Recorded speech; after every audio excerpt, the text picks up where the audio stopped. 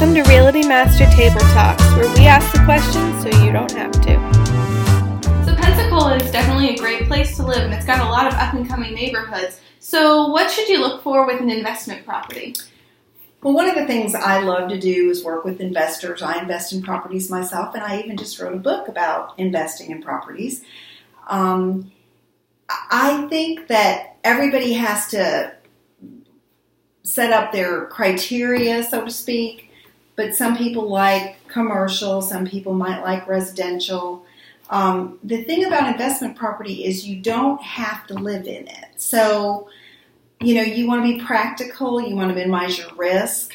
Maybe you would want to look at what are the neighborhoods that the average person would be willing to live. You don't need to find something that is high end, and you don't want the really low end stuff. The reason you don't want the really low end stuff is because it can be a nightmare dealing with tenants who maybe have bad credit, cannot afford to pay the rent, move out in the middle of the night. They do more damage to the properties. Mm-hmm. As a rule, the lower end properties, on the surface, they appear to be a higher cash flow. Mm-hmm. But when you take into account things like inability to collect the rent and having more turnover and having more maintenance, they don't work out as well.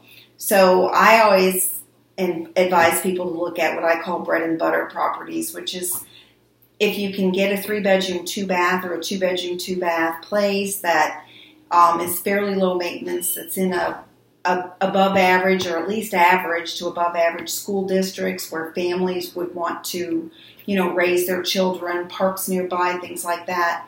And then you just have to look at, okay, what's the rent?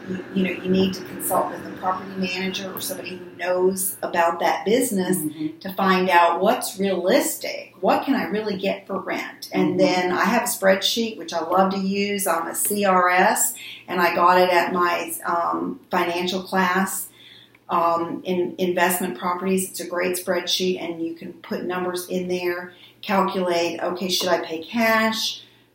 Versus should I get a loan? What's going to be my rate of return?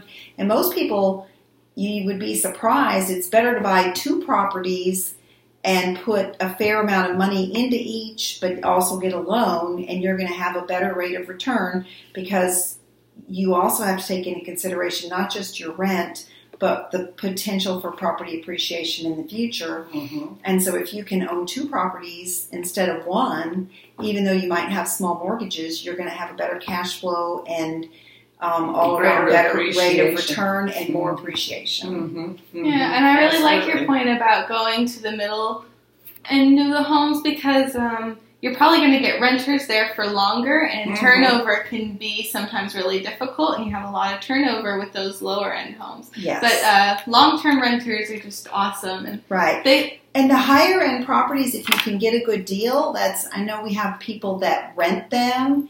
However, most of the people that rent higher-end properties don't rent long-term. Right. They rent them for 6 months or a year. While they're getting to know the area, maybe they're building a house, or maybe they just moved here and they're not sure how long they're going to be here. They rent them until they decide, oh, why do I want to pay this much in rent when for the same amount of money I can buy something and be a homeowner, then I can do what I want. So the higher end properties tend to get a little bit lower rate of return and tend to have a little bit longer vacancies if they come vacant, and also tend to also have higher turnover. It's the middle of the road properties where where the families want to live, that you probably have a better rate of return and a less turnover, less maintenance. People take better care of them. Check out Pam's book, The Real Estate Rulebook, on Amazon.com today.